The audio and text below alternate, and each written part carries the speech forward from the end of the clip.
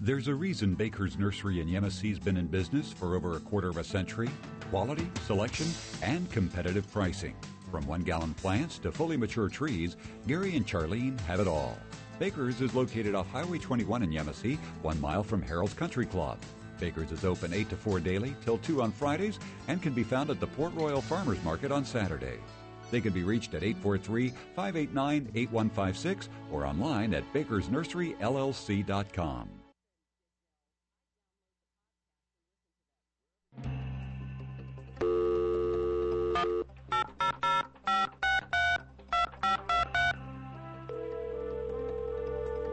Good morning, and welcome to The Light, 88.7 FM Bible Line, a live radio call-in with Dr. Carl Broggi. Dr. Broggi is the senior pastor of Community Bible Church of Beaufort, South Carolina, and for the next hour, he's available to answer your questions, providing biblical insight and wisdom for everyday Christian living. Our phone lines are open, and if you have a question for Dr. Broggi, you may call 525-1859 or on your Alltel cellular phone, star 887. If you're calling outside our immediate area, call toll-free 877-924-7980. Now let's join Dr. Carl Broggi. Study and show yourself approved of God as a workman who is not ashamed, handling accurately the word of truth. Welcome to the Bible Line. For the next hour, we will be here answering people's questions. And if you have a particular issue, whether it's in relation to doctrine, lifestyle issues, challenges you're facing in your life, and you'd like biblical counsel, pick up the phone, call us directly here, 525-1859. We have a toll-free number for our internet listeners, and that's 877-WAGP 980. Or if you like, you can email us here directly into the studio. The email address is TBL for the Bible Line at WAGP.net. So any one of those three ways will bring you in contact here with the Bible Line. When you call, you can remain anonymous. You can go on the air. You can dictate your question however you'd like to give it. Rick, great to be here today for the Bible Line. It is indeed, Pastor, and we have actually got a number of questions that have come in, so let's get to them right now. One person would like you to consider writing a version of the Bible. They write, why don't Bible-believing people with correct doctrine like yourself get together and come out with a Bible translation? That way, we don't have all this controversy about heretical religions, homosexuality, and all sorts of other lost people being involved in Bible translations. It would be a Bible translation for people who have correct doctrine and believe in verbal plenary inspiration instead of trying to sell Bibles to charismatics and, well, all sorts of other people who have incorrect doctrine, they write. Well, let me just pause and comment on that briefly. I don't think it's really an issue of Bible translation. We have a multiplicity of translations that are available in the English tongue. Unlike most peoples of the world, we have a wide variety, and they fall on a wide plane in terms of how the translation is done. There's certainly what we might call fluid equivalent that are more literal in nature. The most literal would be like an interlinear Bible where you have the Greek or Hebrew text and underneath it the English text. Very wooden, very difficult to follow for an English reader. But most translations that are fluid equivalent that are a little less literal but still faithful word for word as much as you can move from one language to the next would be like the King James, the ESV, the NAS. As you move down the scale, you have more of a dynamic equivalent where at one extreme would be a paraphrase translation like the Good News, the Living Bible, the Message, and then moving upstream back towards a fluid equivalent, but still in the dynamic equivalent category would be something like the NIV. Less than literal, but paraphrases a lot. Now, I will say that certainly there have been some translations done in recent years that have been less than faithful to the Word of God. I would put the Message in that. It's strangely enough, all the passages in the New Testament that deal with the subject of homosexuality have been obliterated. But But when we're speaking about overall literal translations, there are many good ones, and the issue is not so much an issue, we don't have a good translation of the Bible, as much as it is, how do we interpret the Bible? What are the principles of interpretation that God gives us as we apply ourselves to the Holy Scripture? And our interpretation should be as such that we're not embarrassed by our interpretation. That is to say, we're not coming up with interpretations that in one passage says this and in another passage contradicts. The best interpreter of Scripture is Scripture itself. The Scriptures really interpret themselves as we let Scripture interpret itself. So it's not so much an issue of translation, though there are some certainly aberrant translations that are out there. It's more an issue of hermeneutics. How do we interpret the Bible? And God, has, in His wisdom, has given us principles within the Bible on how to interpret the Bible. And the way you see that most pointedly is in the New Testament, where the New Testament interacts with the Old Testament. And what principle do they apply? Well, they just apply a literal, plain interpretation of the text. God said what He meant what He said, and we're just to take it at face value. That doesn't mean we ignore figures of speech and metaphors and so forth, but we just, if I say I'd like a peanut butter and jelly sandwich for lunch, you don't say, oh, I guess you want to go to Applebee's and have a steak. No, I said I want a peanut butter and jelly sandwich. I said what I meant what He said. I said, and yet people, when it comes to the Scriptures, they apply some weird principles of interpretation, and that's why there is a lot of confusion. Or sometimes there are certainly moral issues that are driving their ship. So you have, for instance, the chaplain to the university at Harvard who took Romans 1, where God describes the sin of homosexuality, and he applies a strange and weird way in which to interpret the text. Let me just read it to you to give you one example. God gave them over to the lust of their hearts to impurities, that their bodies might be dishonored among them. For they exchanged the truth of God for a lie. For this reason, God gave them over to degrading passions.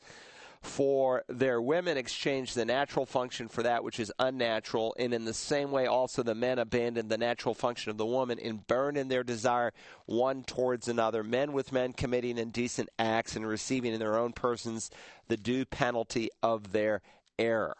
And so the chaplain at Harvard says, well, what the sin here is not the sin of homosexuality, but exchanging the natural for the unnatural. And by that he meant if you're born heterosexual and you engage in homosexual activity, then that's unnatural for you. But if you're born homosexual and you engage in heterosexual activity, then that's unnatural for you. So homosexuals should live their homosexual lifestyle, and heterosexuals their heterosexual lifestyle. That's an abuse of the text. And that would not stand up letting Scripture interpret Scripture, much less the immediate context. But people twist the Scriptures, to quote the Apostle Peter, to their own destruction. That's the nature of a false teacher. So, again, I don't think it's so much an issue of the translations we have, though there are certainly, again, some translations that are less than faithful to the original and have taken a lot of liberty in how they've translated the Bible that they shouldn't have taken. It's more an issue of how we interpret the Bible and how we approach the Scriptures. 525-1859, toll free, 877-WAGP-980, or email us at tbl@wagp.net, as has this listener. Neil writes, do you think it is a contradiction to preach against cremation and be in favor of organ donation? What does the Bible say on these two subjects? And can you believe one and not the other, or do you need to believe both? Well, there's nothing in Scripture that speaks against organ donation. Obviously, there's not a verse that addresses the subject specifically any more than there's a verse that addresses the subject of television or movie rentals. But there are general overarching principles that God gives in His Word for all time that gives us wisdom and discernment. Jesus, when he was asked in Matthew 22, what is the greatest of all the commandments? He said, in quoting Deuteronomy 6, the greatest commandment is to love God with your whole heart, mind, and soul and strength. And he said the second is much like it. You shall love your neighbor as yourself. And so loving others as you would love yourself is certainly an overarching principle that I think would dictate organ donation. We have a friend, Audrey and I, who she recently donated, I forgot what percentage, maybe it was half of her liver to a friend who had needed a liver transplant of such. Well, so she gave half her liver away. And, of course, the thing about livers is they regrow. So her liver will grow right back. Was that sinful? No, I think that was an expression of life. I think that's a very pro-life kind of thing. I think where you come into problems, because remember, in the end, our body, Genesis says, will turn back to dust. Given enough time, no matter how well preserved or how much fluid is placed in the body and the preserving process, it's eventually going to rot and turn back to dust. And, of course, the body that we have is not the one that is raised. Certainly God takes from the dust of the ground, as Daniel 12 indicates, wherever that may be found, whether it's in the depth of the sea, whether it's been disintegrated. God restructures the body so that there is identification. We recognize each other, but it's a different body. And that's what Paul teaches in 1 Corinthians 15, that the natural body is sown like a seed in the ground, but in and of itself, it's not ready for heaven. This perishable must put on the imperishable. This mortality must put on that which is immortality, 1 Corinthians 15 teaches. So, some Christians have feared, well, if I give my heart away at death, I may not have a heart in the resurrection. That's no more logical than if a guy had his leg blown off in Afghanistan and he's a Christian, that at the resurrection he won't have a body with two legs. So the Scripture doesn't teach it. That's a false idea that maybe we've created in our own mind. So giving your organs away at death, or even in life, some people donate a kidney, or our friend Rick Hove's wife Sonia, who just gave away half her liver. That's not a problem, and that's not anti-biblical, and it's not a defamation of the Holy Spirit that has made our bodies temples. I do think, though, we can cross a line when ethically we're donating organs of people who really are not dead. And the AMA came out with a very controversial decisions. I can't remember the exact year. I think it was around 94, 95, where the American Medical Association basically said, well, if there's not higher brain function, then sustaining life is not necessary, and organ donation for such people is permissible. That was an ethical decision they made. Personally, I think a wrong one. Most more conservative Christians who want to err on the side of life would say, look, when there's no brain activity, then the person is truly dead. Certainly a body can be kept alive, air can be pumped into the lungs, blood can be circulated through the body through machines, and you can do that for a very, very long period of time. But when there's no brain activity, then indeed death has taken place. But to the idea of getting someone pregnant so that they can harvest a baby for stem cells or other organs, I think obviously crosses a line ethically.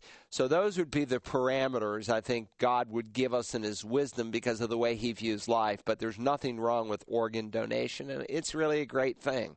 It's a great opportunity to help someone. All right, you're listening to the Bible Line. Our phone number is 843-525-1859, toll-free 877-WAGP-980. And you can also email us at tbl@wagp.net. A listener just called in. They'd like to know about Romans 13:7, where it says to render honor to whom honor is due. What exactly does that mean? Well, in 13:7 it says, render to all what is due to them, tax to whom tax is due, custom to whom custom, fear to whom fear, honor to whom honor. And again, in the context, he's in the applicational section of the book of Romans, where chapter 12 deals with gifts, chapter 13 deals with government. and the role of government in the society in which you may find yourself. And he's opened the chapter by saying, let every person be in subjection to the governing authorities, for there is no authority except from God, and those which exist are established by God. Therefore, he who resists authority has opposed the ordinance of God. So if God is the one who raises up kings, if God is the one who raises up presidents, if there's no authority except from God, and those which exist are established by God, then for us to dishonor the king, for us to dishonor the president, is really to dishonor God.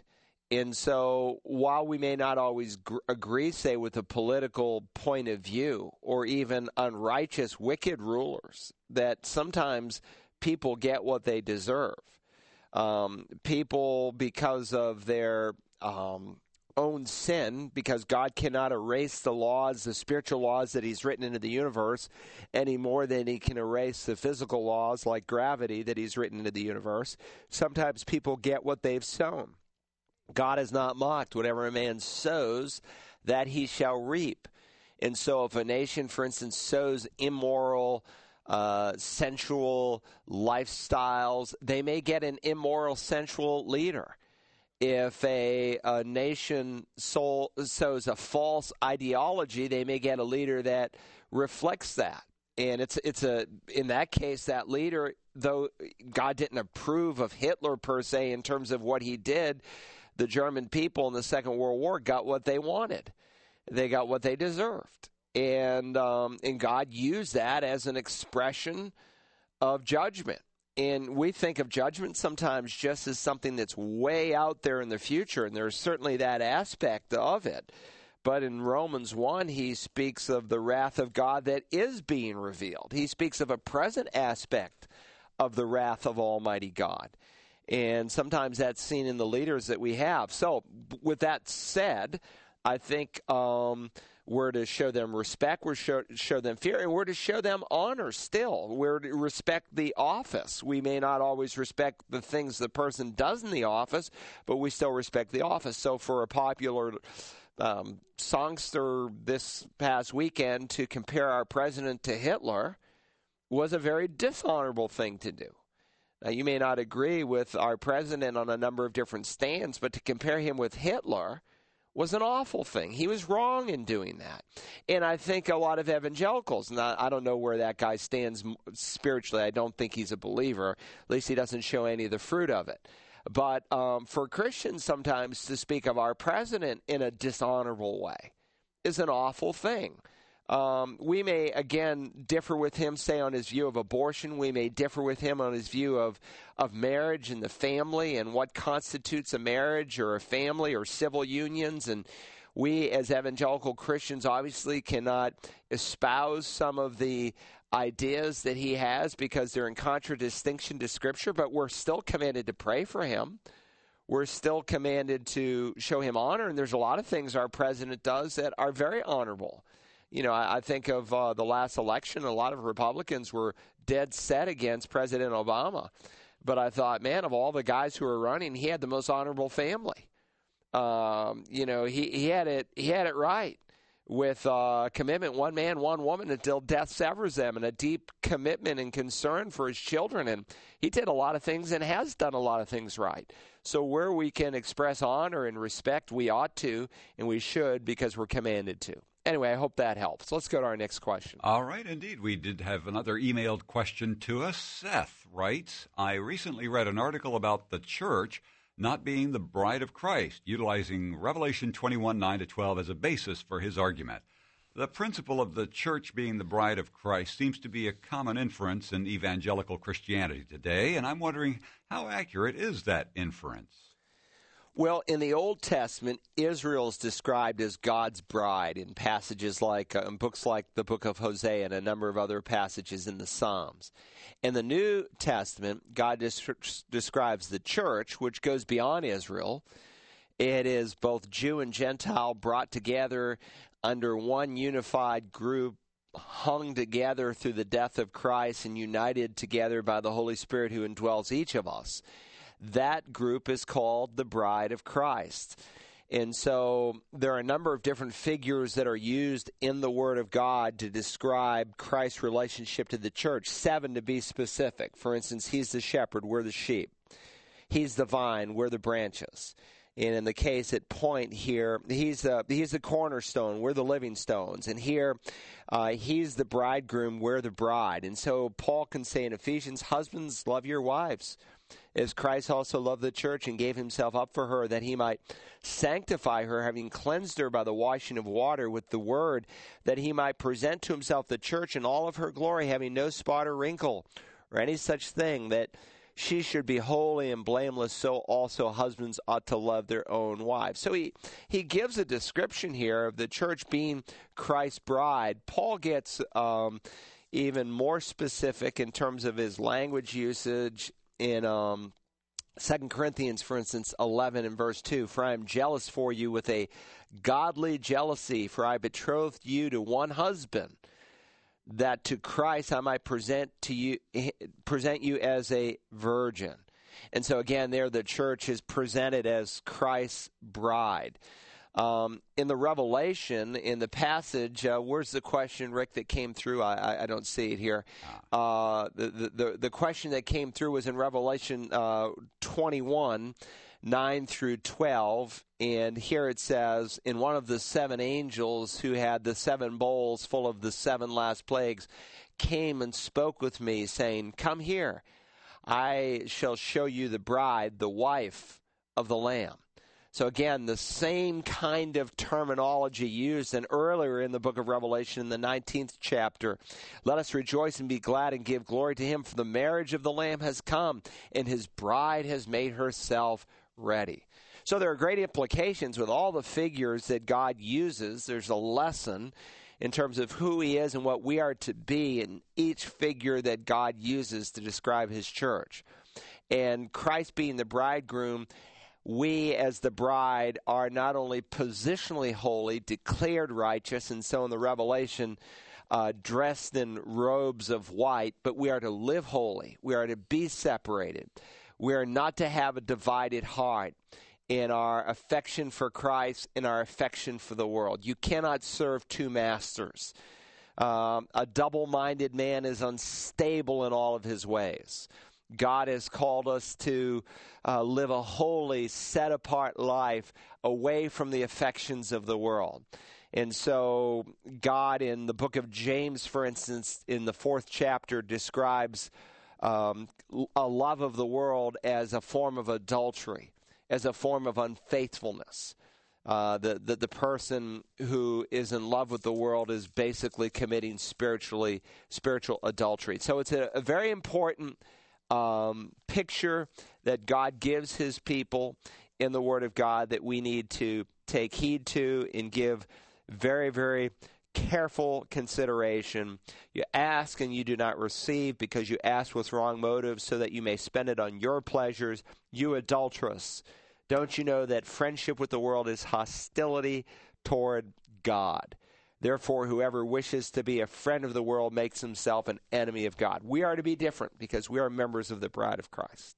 All right, 525-1859, toll free, 877-WAGP-980, or email us at tbl@wagp.net.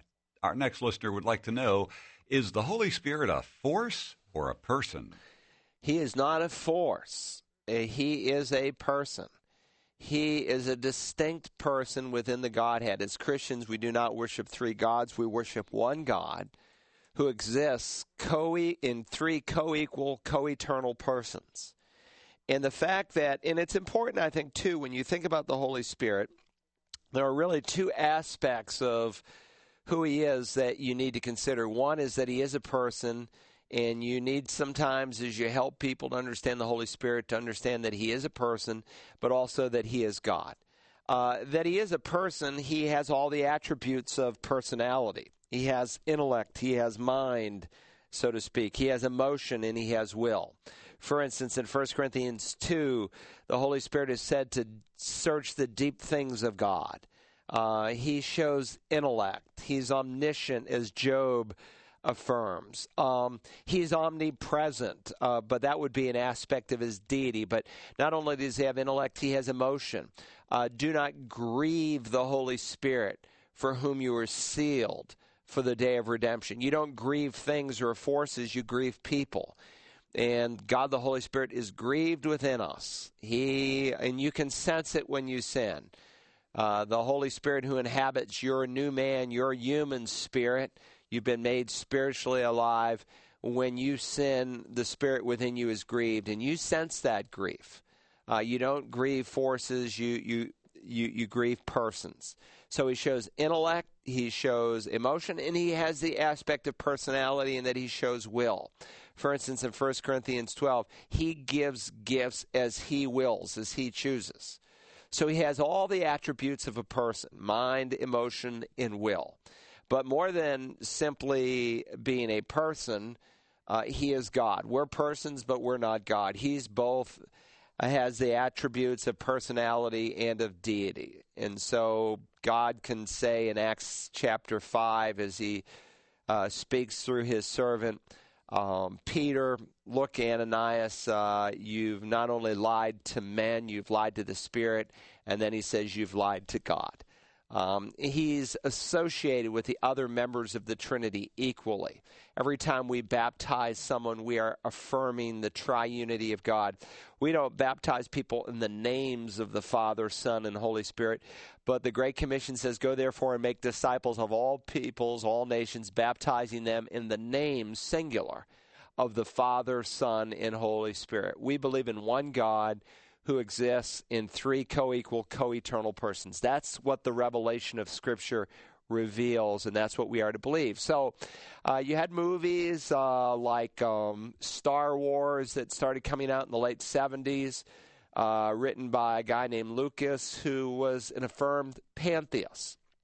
In fact, he wrote quite pointedly in the 70s, because I remember reading some of his articles on Star Wars. His whole purpose, he said, in creating the Star Wars movie initially, and I know there was a trilogy, I don't know how many of those were ultimately produced, but his whole purpose in producing those was to promote pantheism. That's what he said. That's in print. You can read it. Pantheism is all is God. Pan, all, theism, God, all is God. And so God becomes impersonal. God becomes the chair I'm sitting in. God becomes the microphone I'm speaking through. God becomes a force, an evil force. And there's a lot of distorted views that people have, but God is no force. God is a person, as is God the Holy Spirit. So when you think of him, don't call him it. Don't ever call the Holy Spirit it. He's not an it. He's not a thing. He's not a cloud. He's not a dove. He is a person, and we're not to grieve him. All right. Jonathan from Westport, Massachusetts, says he is a 24-year-old parent and has been drawn to the station in which you broadcast up there. Upon listening to the show today, one of the questions mentioned was, why do bad things happen to good people? And the question seemed obvious in a sense. What he would like to refer towards is, however, the story of Job from what he calls the wisdom books. He says Job was a perfect example of a holy man of God who was wealthy and blessed in return. In chapter 1, verse 8, God is conversing with Satan and showing how good of a follower Job is. Satan then answers by doubting Job's faith in God once evil touches him. What's interesting to me, he writes, is that God agrees to put Job to the test. And the Lord said to Satan, "Behold, he is in your power, only do not lay a hand on his person." So Satan went forth. Now, bad things did happen to good Job, but the Lord let it be only further to glorify himself. This is the purpose of man after all. What I would like to know myself is how many conversations actually happen like this between God and Satan in the Bible. God is actually, in a sense, wagering or using man to beat Satan or discourage him. This is one of the more interesting verses that I've read so far in the Bible. I think it would be a great topic for the show if you could answer me back and give some information on how you perceive the relationship between Satan and God. Well, clearly, from the book of Job, you see that Satan has access to the Father. There's coming a time when God will create a new heaven and a new earth in which righteousness dwells, and any defilement that has come through Satan or his other sons, they're called the sons of God. It's a term that is used, B'nai Elohim, in the Old Testament, of anything that's a direct creation of God, and it comes that way through the Greek New Testament as well. And so Adam, for instance, is the only one who's called in the Old Testament a son of God, because he is a direct creation of God. The angels were created all at once, a fixed number. Some of those have fallen, but they are also called sons of God. Some are evil, some are holy, some are demons, some are set apart in a special way. And in the New Testament, by the way, we as believers are called sons of God because we are recreated in Christ Jesus. But what you do learn from the book of Job is that Satan does have access, and he goes, of course, in that first couple chapters, you read of it, and he basically says, God, look, the only reason Job serves you is you've bought him. Take away all the blessings, and you'll really see that what he's made out of. And so God really vindicates the character of Job, and he allows Satan to do what he wants to do, with the exception of taking Job's life. And Job indeed demonstrates that he is the righteous man that God refers to. So we learn from that chapter, and we learn from other chapters in the Scripture that there's a war that goes on in the heavenly places. It's an invisible war. Daniel 10 would be a great chapter for you to read, because you see fallen angels who actually have authority over given countries of the world. And you see holy angels warring with evil angels in this spiritual warfare that Paul refers to in chapters like Ephesians 6. In terms of your specific question, where else in the Bible do we see Satan having a conversation with God? We don't. That's the only place. In fact, there's only 3 times in all of the Word of God where you hear the voice of Satan. The first time, and by the way, Satan is called by many different names. He's called the devil. He's called the slanderer, the evil one, and so forth. And his character is seen in what he says. Jesus said, the mouth speaks that which fills the heart. And you certainly see that in Satan. So the very first time we see Satan speak, he slanders God before man there in the Garden of Eden. Did God really say, this? And he basically says to Adam and Eve, God's ripping you off. He's just withholding. He's not really a good God. He just knows that the day you eat from the fruit of the tree that, you're going to take on some attributes like him, and he's withholding something good from you. So he slanders God before man. That's the first time we hear him speak. The second time we hear Satan speak is the passage that you've referenced here in the book of Job. And that is where Satan again acts as a slanderer, and he slanders man before God. He slanders Job before God. Job doesn't really like you, God. He doesn't really love you. You've just bought his love. And the third time and the last time we hear Satan speak in the Bible is in Luke 4, Matthew 4, where he slanders the God-man. So he is indeed the slanderer, but there are no other passages where we hear the voice of Satan or we see him in conversation with God. But you don't need a lot. Sometimes God says something just once. He illustrates it only once to make a point, and that's all we need. That's all the revelation that's necessary to know what is happening. The only place, for instance, where we see angels, good and evil, assigned to different countries of the world are in Daniel 10. But God only has to say it once and illustrate it once to give us that truth of what's going on in the heavenly realms. So it's not necessary to repeat it over and over and over again. All right, great question. Let's go to the next one, Rick. All right, that last caller made a mention of the chief end of man is to glorify God, and our next writer wants to know, referencing that particular concept, he says it sounds imprecise and very open to interpretation.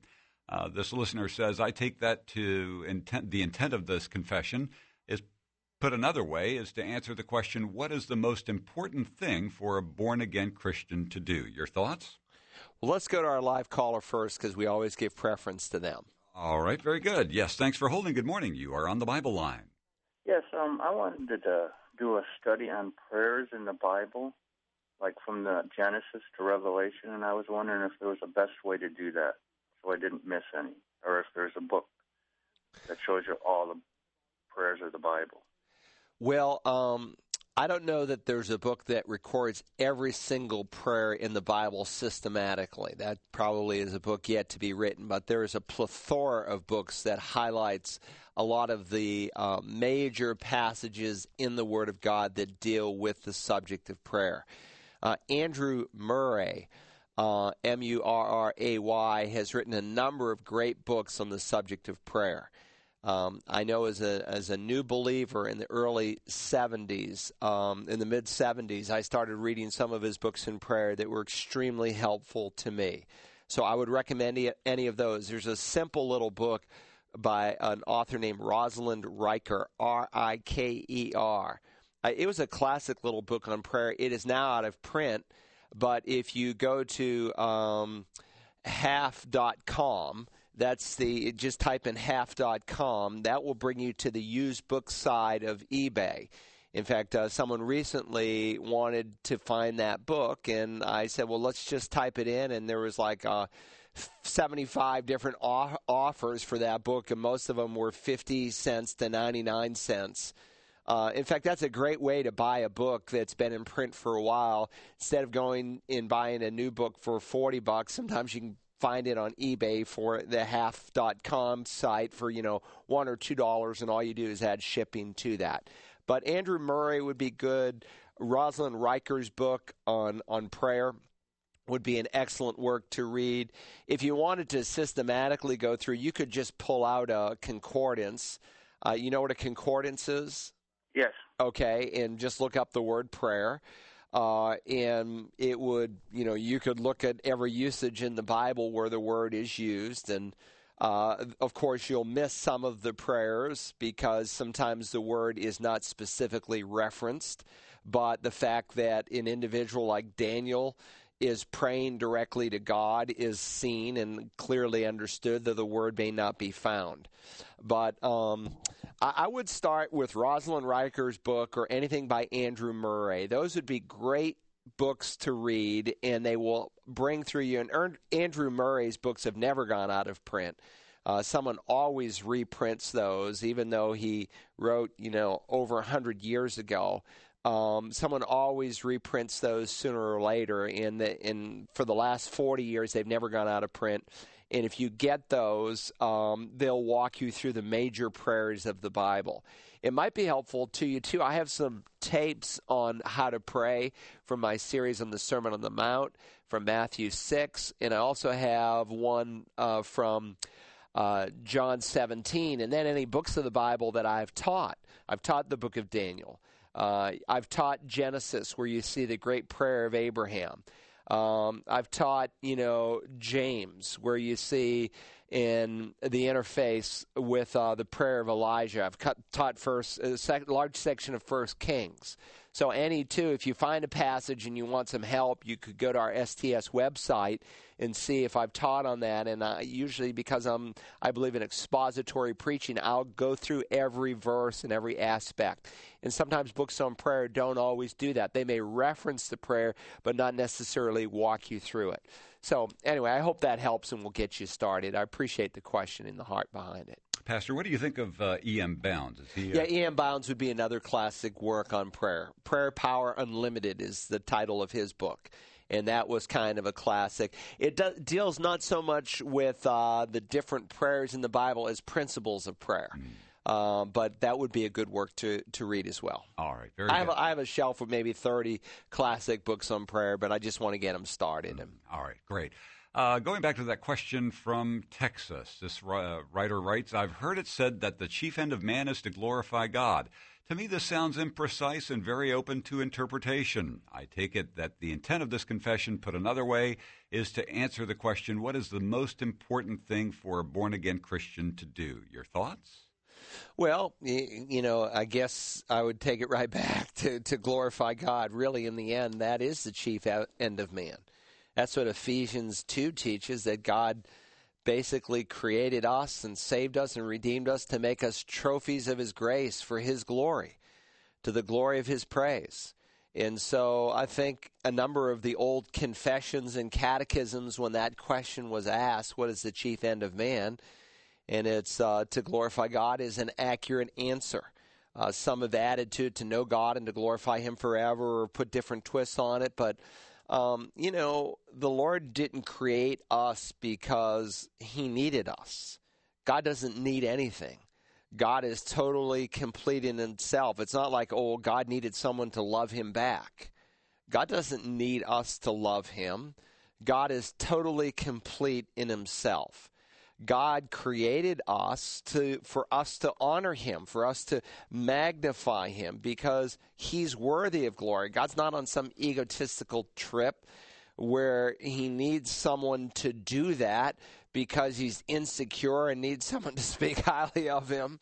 God is totally complete in and of Himself, and we have the privilege of being able to honor Him. And so Jesus said in the Sermon on the Mount, "Let men see your works in such a way that they may honor or give glory to your Father who is in heaven." 525-1859, toll-free, 877-WAGP 980, or you can always get us online at tbl@wagp.net. That's right. You can call us at any time if you want, and we'll do our best. Someone has called this morning from Westover, Vermont, and let's go to that question and see if we can respond to it. All right.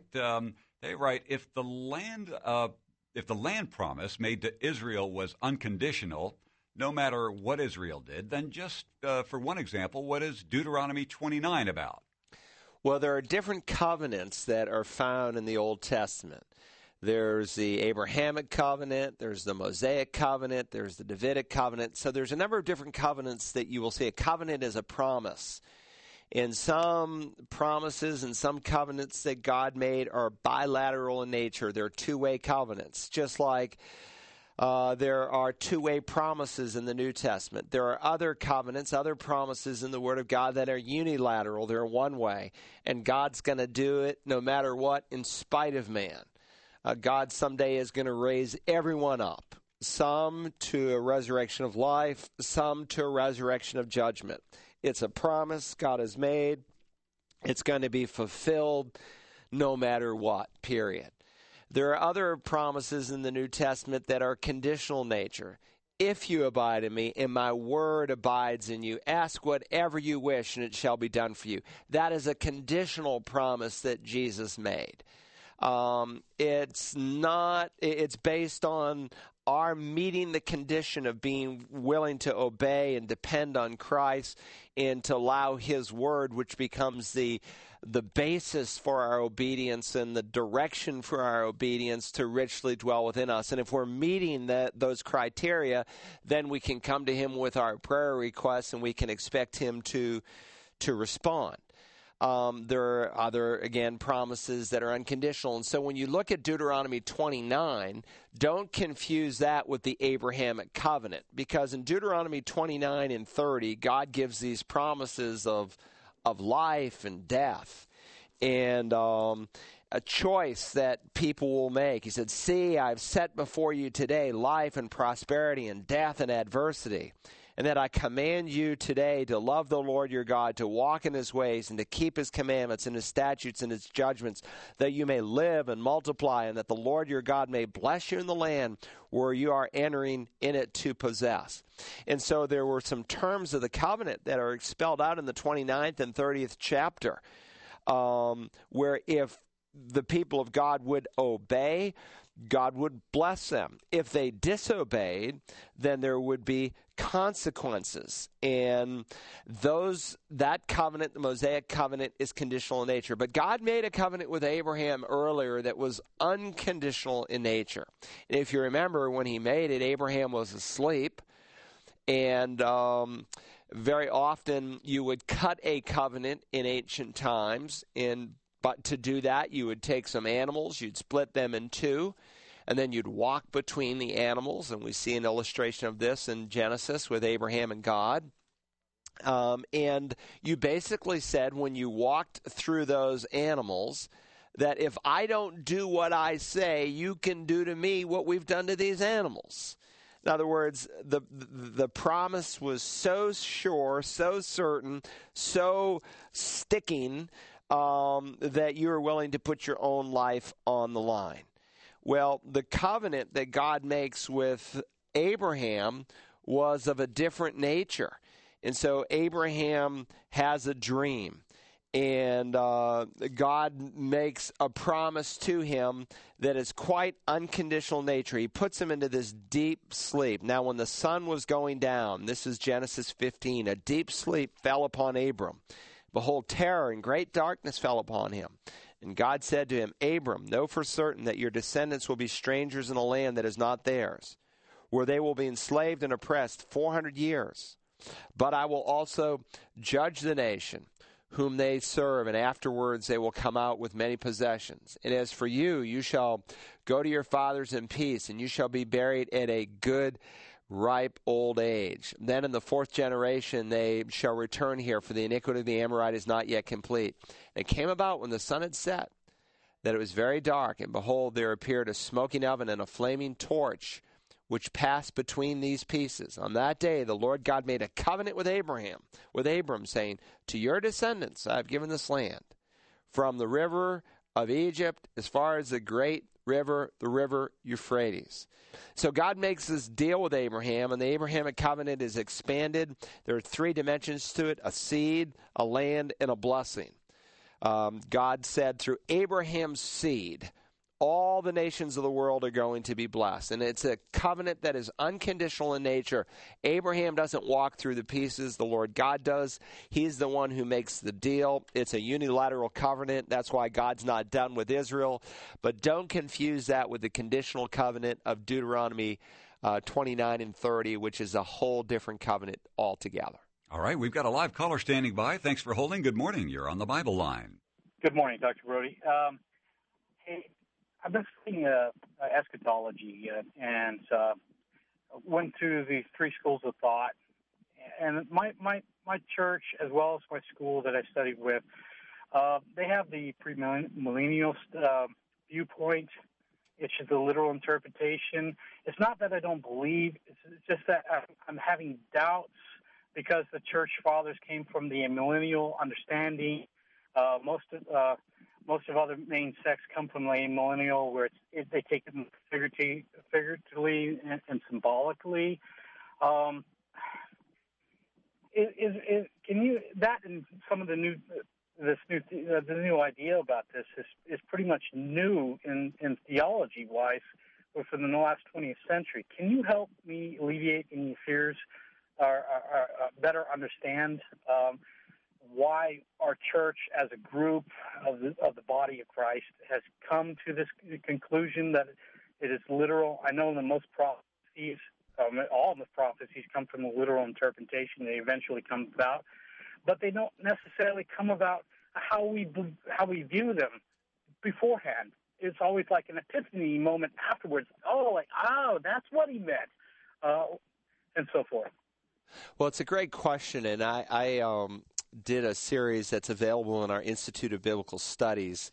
I think there are 52 lessons in it. It was one of the longer series we did, and it was on eschatology. Eschatos means last things, and so it was a study of the last things or the last times. And, of course, when you think about the millennium, there are three primary views: a premillennial, an amillennial, and a postmillennial view. The premillennial view speaks of the fact that Christ will return and the kingdom that was promised in the Old Testament will literally be fulfilled. That Christ will keep his promise to Israel, where the prophecies he had made concerning a kingdom where one of the descendants from David would literally rule upon the earth will be fulfilled. That's the premillennial view.